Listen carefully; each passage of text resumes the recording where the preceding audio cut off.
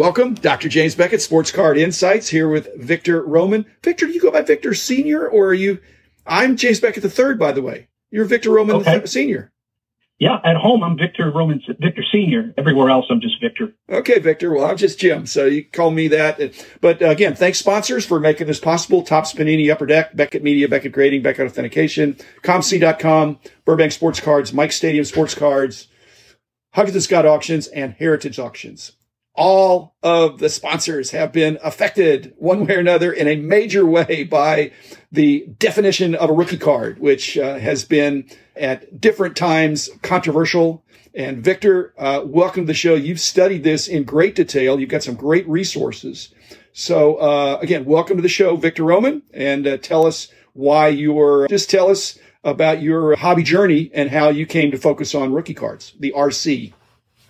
Yes, Jim, thank you for having me on. First and foremost, I am overwhelmed with gratitude for the opportunity. And I know there's a proverb that says, among many counselors, there is safety. And you are that safety net in the hobby, giving us the wisdom that you have. And it's just been tremendous hearing your podcast. I don't miss an episode. I've learned so much. You fill in the gaps for me so much. And I thank you for your podcast. Well, I wish I could take credit for your work, but unfortunately, I think your work predates my podcast.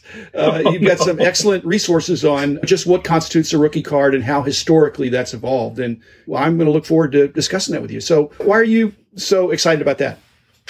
I'm excited because it really goes back into my origin story.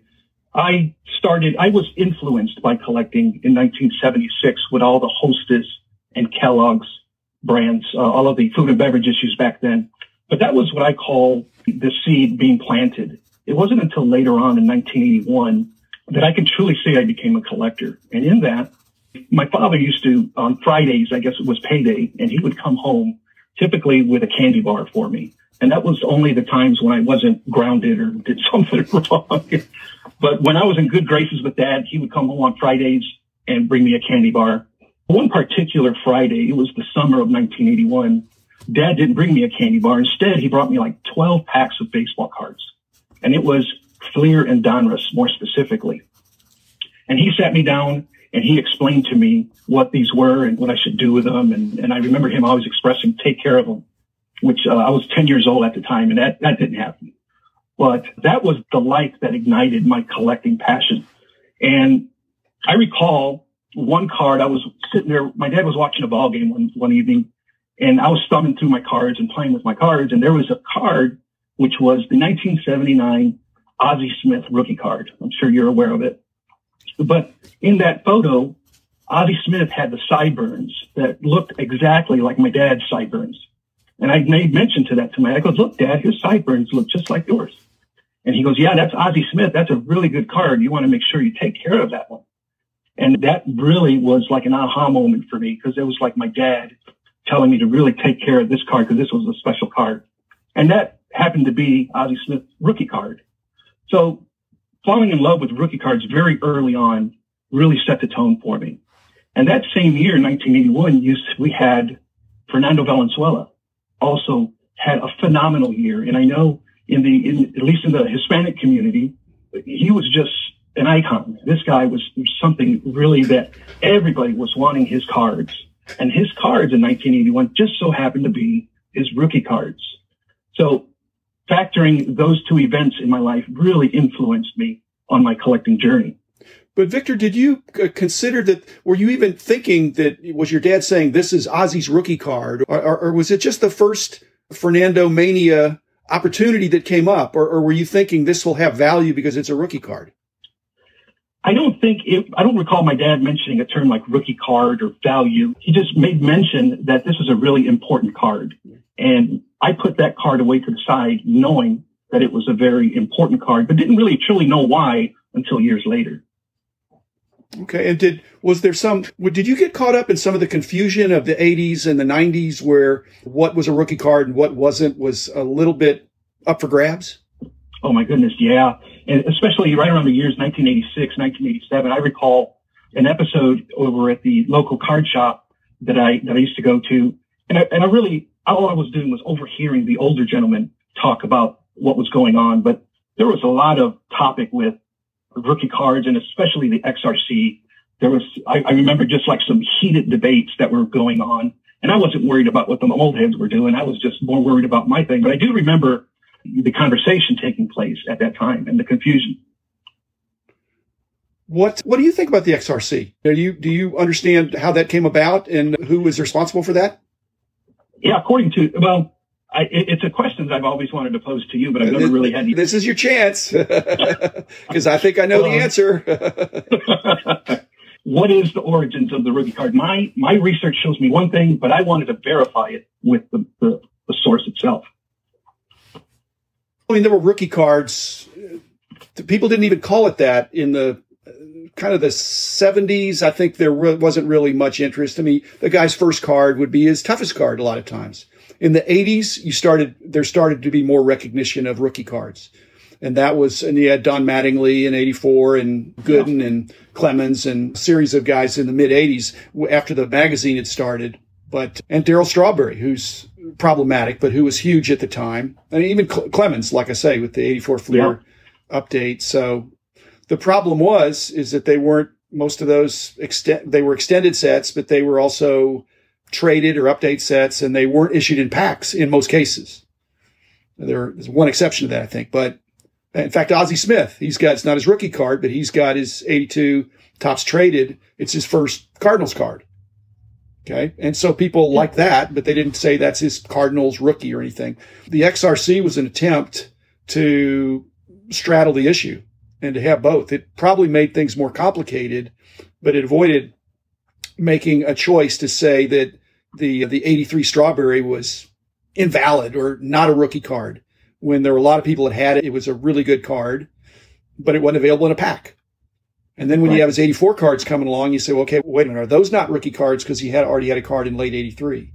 So XRC was to try to have both and to distinguish that the XRC. The problem is when you had the three companies, you had some companies following up stronger than others the next year, and somebody could have a first Donruss card that was 2 years after his extended card, or a first Fleer card, or a first Topps card.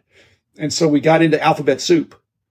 And if you were on the receiving end of that, it had to be confusing. But from my vantage point, it was trying to make sense of something that didn't have, in my mind, a simple solution.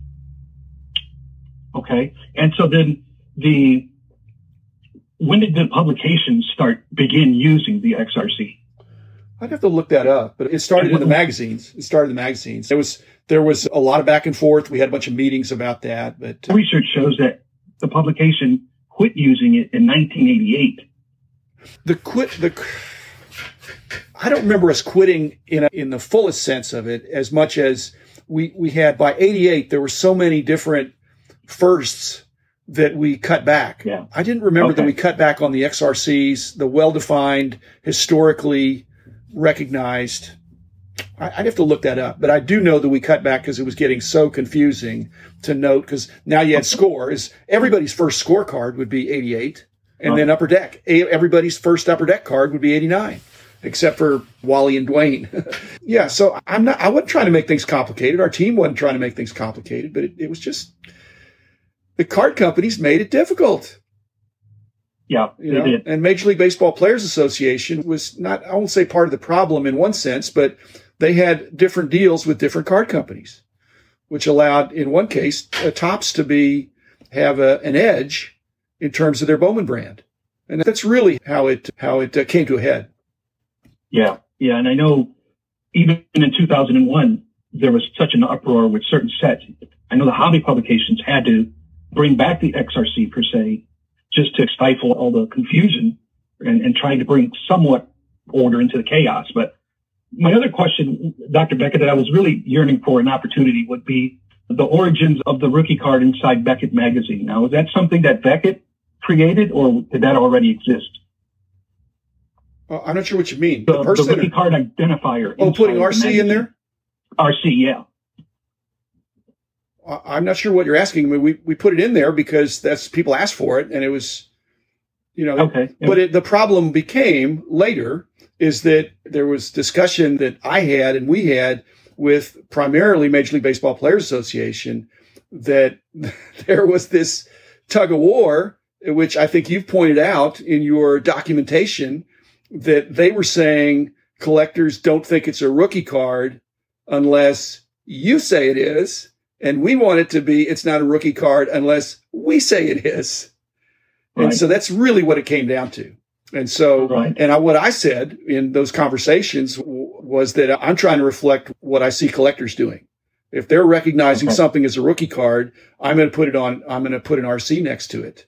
On the other hand, you've captured the modern version of your 10 commandments of what's a rookie card, but there were less than 10, I think, back 35 years ago. But there were some rules. And one of the problems we had is as soon as we would publish the rules, one of the card companies would try to stretch the rules and try to come up with an exception. And I think you pointed out, tell my listeners where they can get some of your stuff, because you've got some great stuff that I highly recommend.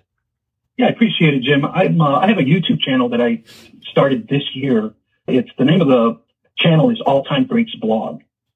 And in there, I feature 3 episodes that encompasses the history of the rookie card per se. Now, the first video in that series pertains to the history, but it's broad strokes. I didn't get into a lot of details because the gist of that video, I wanted the focus to be the MLB stepping in 2005. I think that was a pivotal moment in the rookie card. And then once I featured that, I came up with this part 2 of that series. It's called the 10 Commandments of the Rookie Card. And in there, I highlight the first 5 commandments are basically what the MLB, the standards that they put on the industry. And then the second 5 of the commandments are basically what the hobby had perceived to be a rookie card at that time, or what the rookie card is over the past decades, what we have embraced as what a rookie card is. So I included those in there also to come up with that top 10 list, or 10 commandments per se. And then thirdly is the future of the rookie card, which really I came back into collecting, Jim. I don't know, how are we on time? Are we good? Well, we're going to stop in just a little while because I'm trying to stay to my 15 minutes, but tell us about your third thing and then let me make a comment and we'll wrap for today and I'll get you back for something else.